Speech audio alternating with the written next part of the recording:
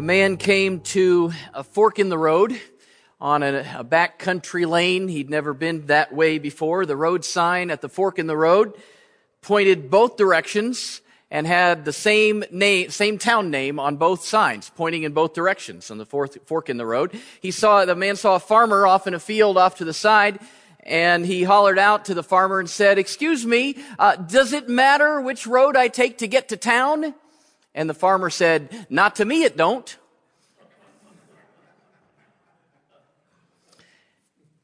If you've been here at all over the last several weeks, and if you've learned anything through the course of this teaching series, I hope that you've learned that when we ask God which way to go, it does indeed matter to Him, unlike that farmer. God has a will for your life, and He wants you to know it.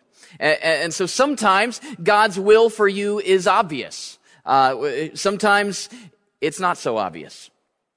We've been in this series since the beginning of the new year, looking at, well, what's next? What steps do I need to take? How do I discover God's will for my life? And sometimes that's obvious, and we step into that, and we've been learning some things along the way. Sometimes not so obvious. I think I've insinuated this, and maybe it's insinuated in the question of asking, well, what is God's will for my life? But I want you to know, I think it's important to underline and circle it. It is possible to miss God's will. It's possible to not follow God's will. I don't say that to scare you, and it's not like you can't recover from it and that God can't redeem it. And no doubt there have been steps in my past that I have taken amiss, and yet things have been redeemed, and I've gotten back on the right track and those kinds of things. But God's will is the best way in the long run, and it is possible for us to choose not to follow Him. A lot of people say something like, well, everything's just gonna happen the way it's supposed to happen. Or everything happens for a reason. I mean, that's true. Everything does happen for a reason. Sometimes the reason is I was stupid and I didn't follow God's will. And that's why it happened, right? It's part of the blessing, I guess, of having free will. God is in charge, but He loves us too much to make us follow Him. We have to choose to follow Him. And so if it's possible to choose to follow God's will, to find out God's will and follow it, it's also possible for us to choose to not to follow God's will. There's a whole lot of grammar messed up in that, but just, you know what I'm talking about. You can miss God's will for your life. It's possible. Let me also say that sometimes there are multiple ways to go that are just fine. Now, there are some times that God has a very unique calling, and He calls us to a specific time, to a specific place. The story of Esther comes to mind, where Esther is encouraged that perhaps you are in this place and in this time for such a time as this. And God has a call, and the Bible is full of those times, and no doubt you have stories of those times in your lives as well. And those things happen. God calls us to a specific time, to a specific place, to do a specific thing. Sometimes God's will is that we enjoy Him and we enjoy life, and there could be many right ways of living within the center of God's will. So how do we tell the difference? How do we figure that out? Well, that's what this series has been about. And so I want to kind of summarize for those of you who haven't been here for any of this. This will catch you up. And for those of you that have been, this will catch you up too, because they say that you all forget like 95% of the sermon by Tuesday afternoon anyway, right? So we'll try to catch you up and remind you about a few things that we've been walking through as we kind of wrap up this series today. So I've been telling you, you probably are sick of me saying that the Bible describes God's will in three ways. There are three aspects of God's will. It's providential will, which is what God is going to do no matter what. God is up to something in the world, and He's accomplishing things, and it's God's providential will. These things are going to happen.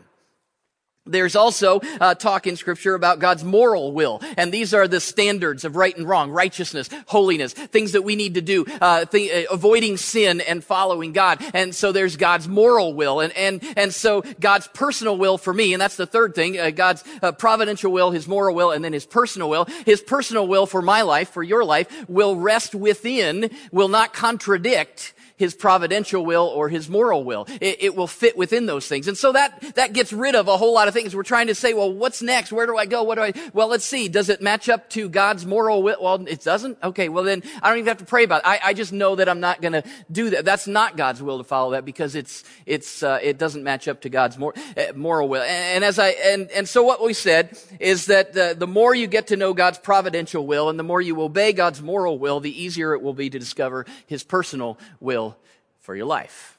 We also said, and I've talked to you about vision.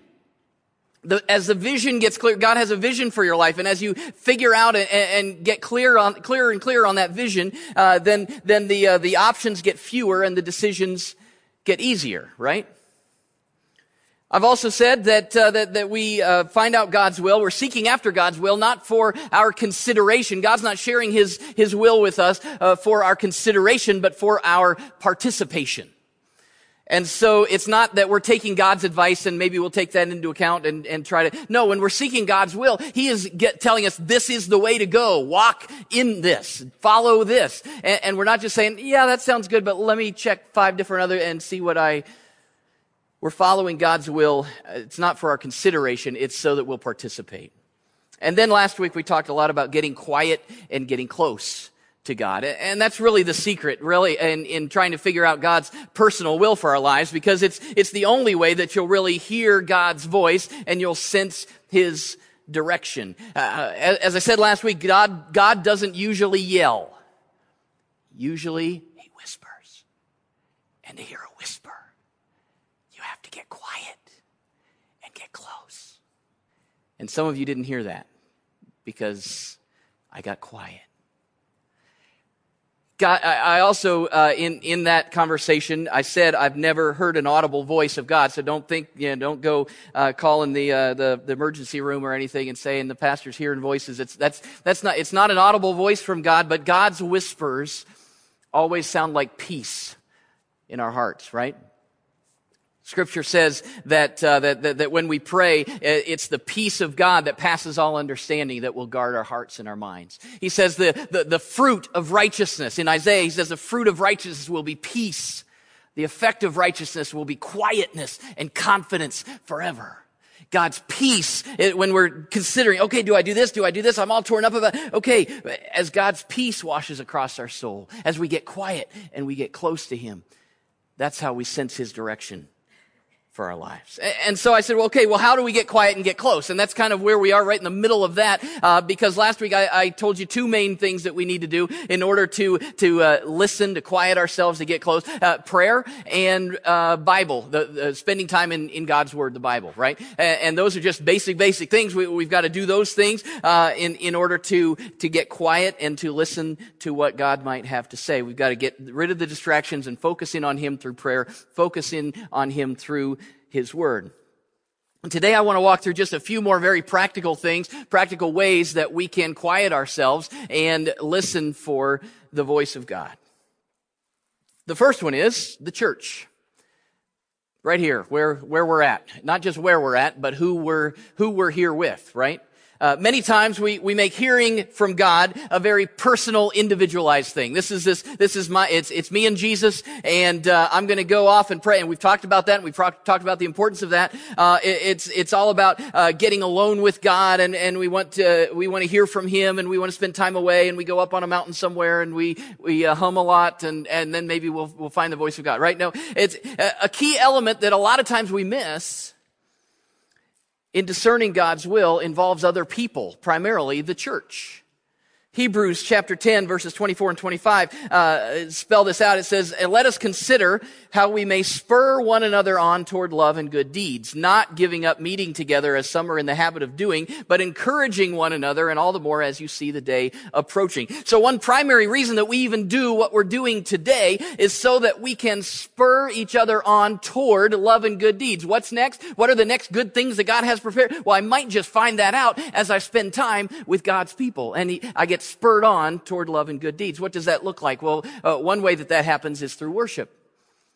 You've been spending time this morning experiencing God and His presence, and through that, God can speak to us about the next steps in our lives. Through corporate worship, through singing, through praying, through reading Scripture, through the proclamation of biblical truth, God can bring you to a moment of clarity and a decision that you will probably not get anywhere else except right here in this setting.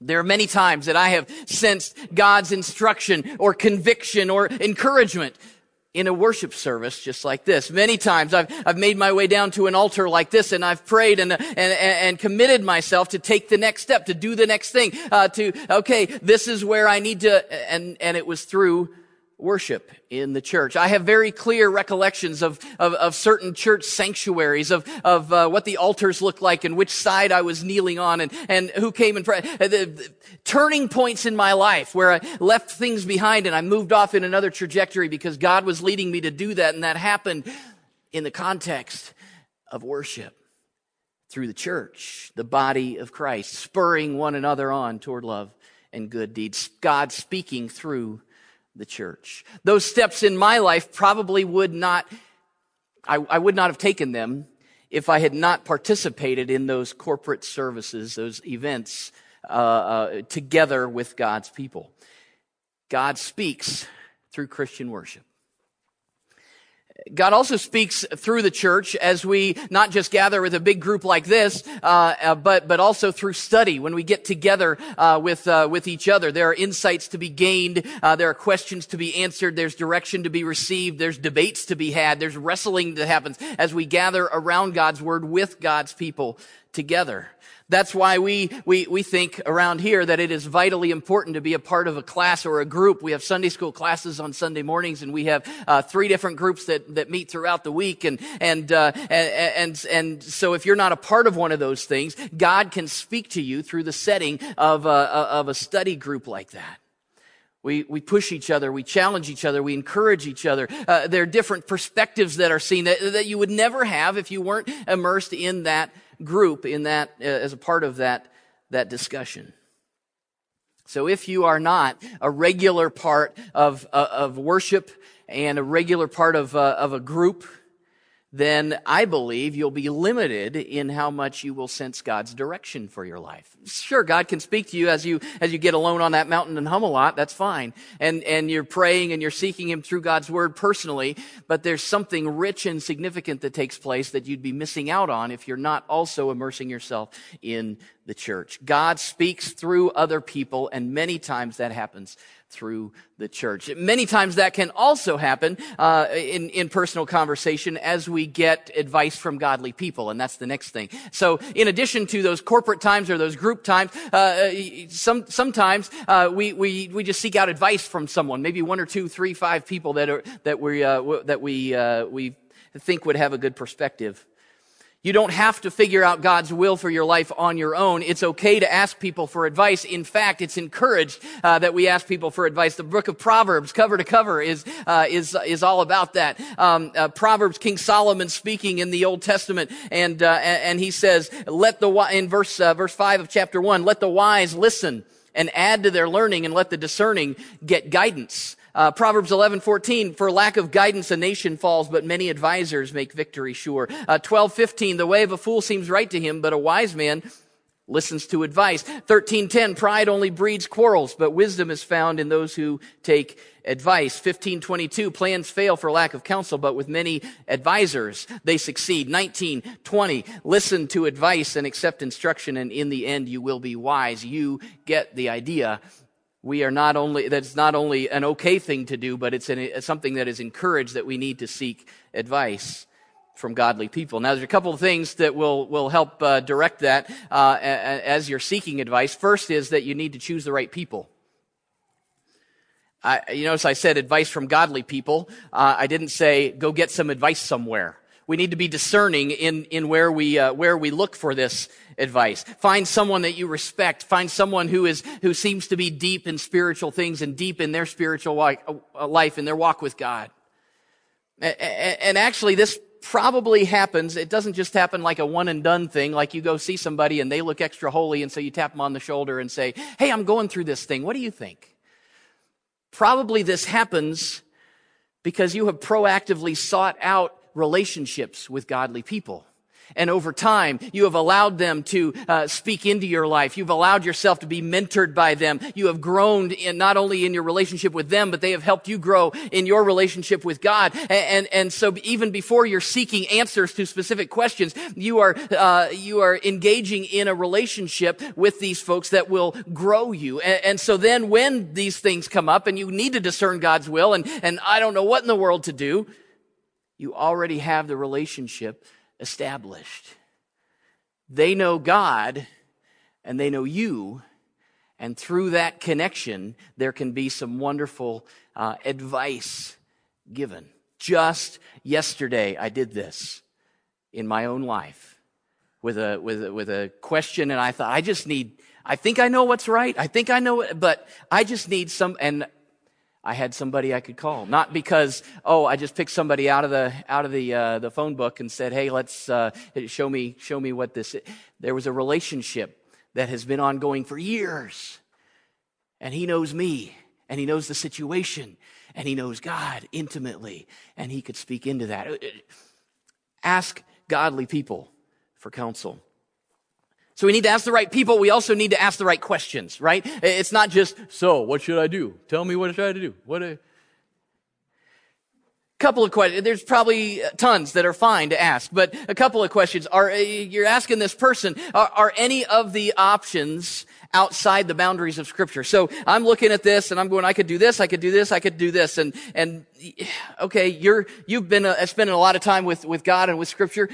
Do any of these sound a little shady, a little shaky, a little sketchy? Do I need to avoid any of these things? It has to, God's personal will never be outside of his moral will, right? And so sometimes these godly folks can say, hey, that one's probably not, and this option isn't, so you really need to, and so we need to ask the question, are there any of these options that are outside the boundaries of Scripture? We could also ask, what do you think would be the wise thing to do? So maybe it's not a moral issue. Maybe there are options that are just fine morally. So then these folks might say, from an objective observing point of view, well, what would make sense here? What is the wise thing to do? Not just what I could do, but what is the wise thing to do?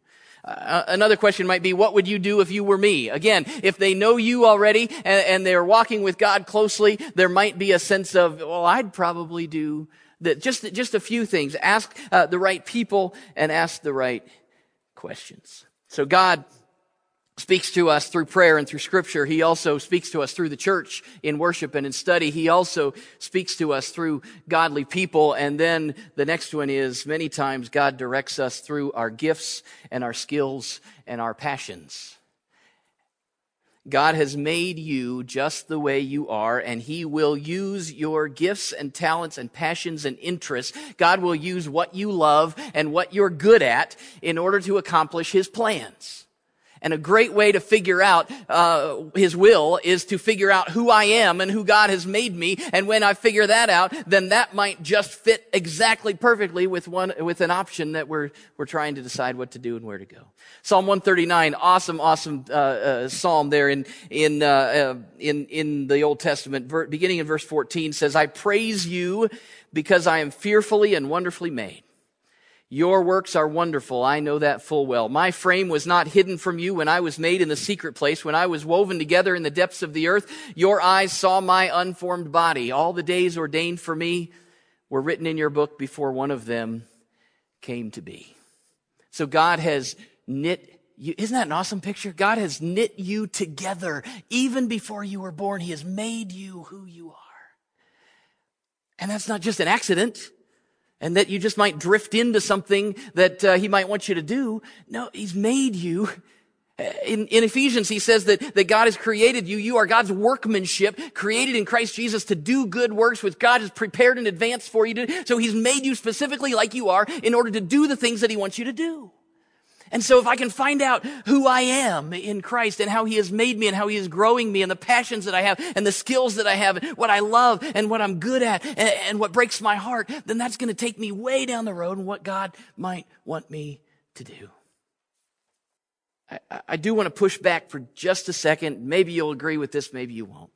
But a lot of people take those verses and a couple other passages in Scripture like it, and they take those to mean that God has already determined my steps and set them in stone before I was ever born, and they're going to happen that way regardless of what I do. It's called determinism, and it's the belief that we don't really have free will to choose because it's all going to happen the way God has determined it's going to happen. In reading through Scripture, I don't think that's the way it is. These verses say that God has a wonderful plan for your life, and He has knit you together. You were created by Him. He has dreams for who you can become and what you can accomplish, and He would love nothing less than for you to follow His plan for your life. He has set you up for success. As I said a few minutes ago, but it's possible to not follow God's plan for your life.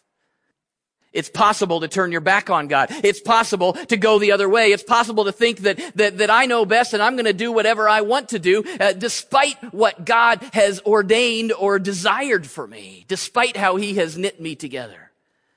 One of our core verse here in this whole passage is two verses, Proverbs 3, 5, and 6, says, trust in the Lord with all your heart, lean not on your own understanding, in all your ways acknowledge Him, and then He will make your paths straight. It's only when we acknowledge Him in all our ways that He'll direct our paths. So don't read that all your days ordained for me were written before I was born to mean that you can't screw this up, that God's already got a plan. Again, I don't want to scare you, but you can screw that up. It's possible to sin and to go against what God wants. Those are God's dreams for you. You need to dream God's dreams and follow Him. Again, that being said, God has knit you together. Before you even had conscious knowledge of who you were, God made you. And knowing that gives great insight in where He might want to lead you, where He might want to use you.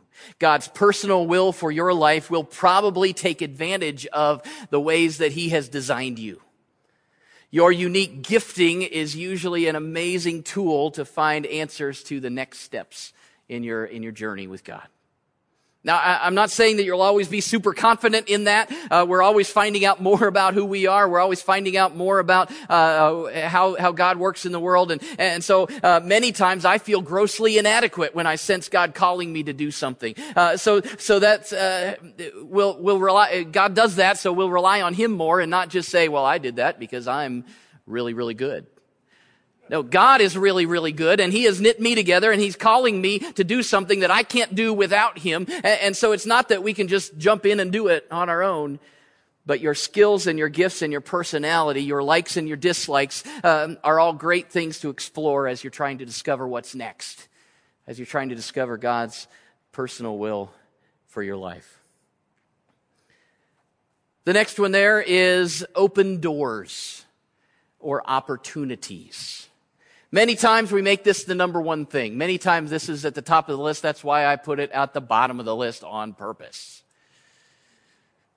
Just because it's possible doesn't mean it's right. Just because it seems impossible doesn't mean it's wrong. So we can't take this just on its own and say, look at that. Oh, I've got the possibility to take this job. Just because it's possible, just because it's an open door, doesn't mean that I need to walk through it. I've still got to use all of these other things. And that's the beauty of this. It's kind of like a dance. There's not any one set, if you just do this, and this, there's a formula to it, and poof, at the end, we'll find God's will. Ah. It's more like a dance, a work of art.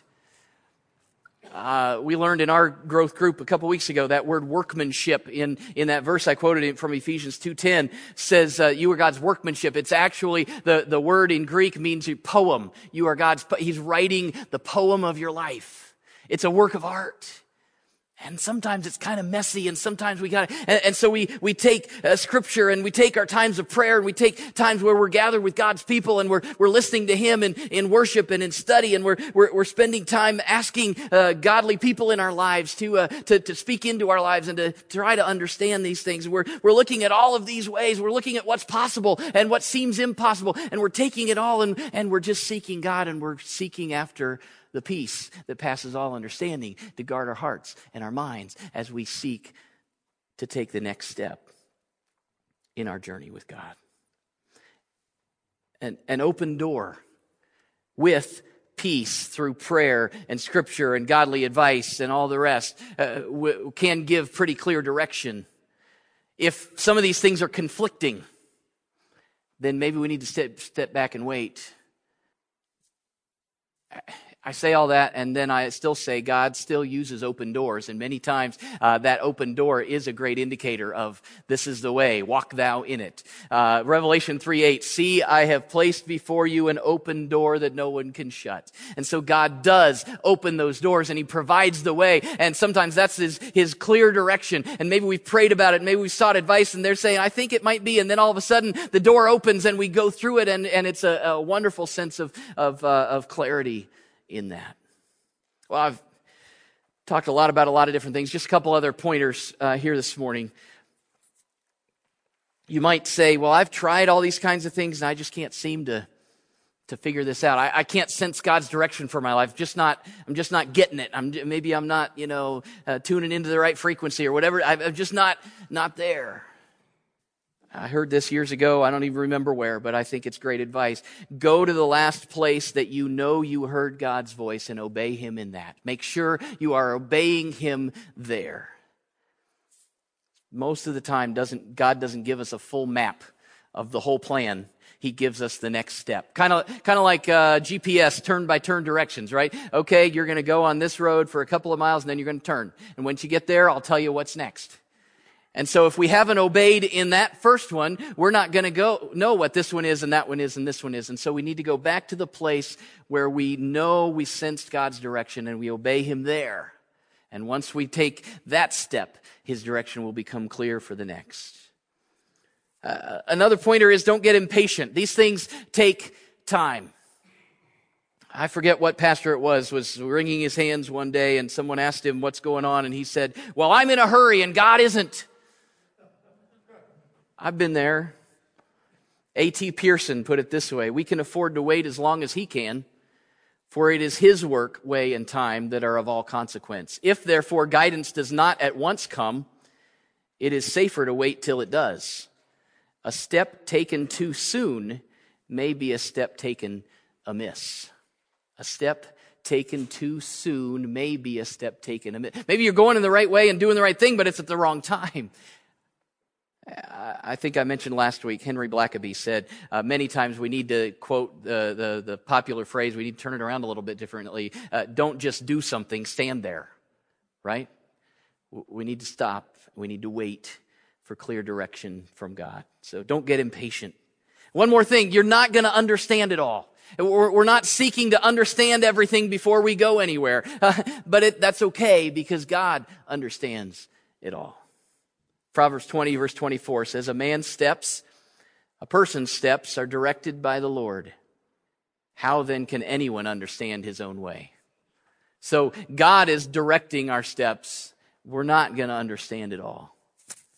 Ultimately, it comes back to knowing God and trusting Him, which is the core of this whole series from Proverbs 3, 5, and 6. Trust in the Lord with all your heart. Don't lean on your own understanding. Don't mess with don't just lean on what makes sense. Trust in the Lord with all your heart.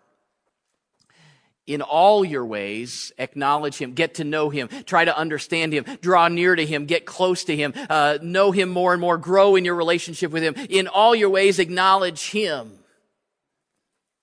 We get to know and trust Him as we spend time with Him in prayer. As we study the Bible, as we read His words, as we spend time with godly people and let them rub off on us and all these other things, as we do all these things and more, there is a promise there. In all your ways, acknowledge Him, and He promises to direct your path. To me, that means that if I'm not sensing His direction, it's not that God isn't speaking, it's that I'm not listening yet. It probably won't be written in the sky. Probably won't be a construction sign on the side of the road or written on your mirror. It won't be a heavenly email or a text message. You won't probably hear an audible voice from the clouds. God's direction, as I said, God's direction sounds like peace. It's an assurance. And as you get close and as you listen and as you pursue Him and you get to know Him more and as you follow His moral directions for your life, His peace will flood your soul and His peace will direct your paths, will make your paths straight. Just one story as we close today. Up the road from my middle school in Columbus was the Ohio School for the Deaf. I say was, it's still there, right on Morse Road. Maybe you know where that is if you're familiar. If you take I-71 down there, it's just like 2 turns, and you can be at the Ohio School for the, it's probably an hour and a half, but it's 2 turns. And it's right on Morse Road there in Columbus. Our school actually used to play. We'd practice there sometimes. We'd walk up from our little Christian school. We'd walk up and we'd use their fields, and that's just a huge complex. I don't know how many hundreds of acres it's there, but we used to use their fields, and then we used to play them in soccer and in basketball. And it was an interesting, different situation, much quieter, right? Obviously, much quieter. It was unique, very unique. And so as I read about a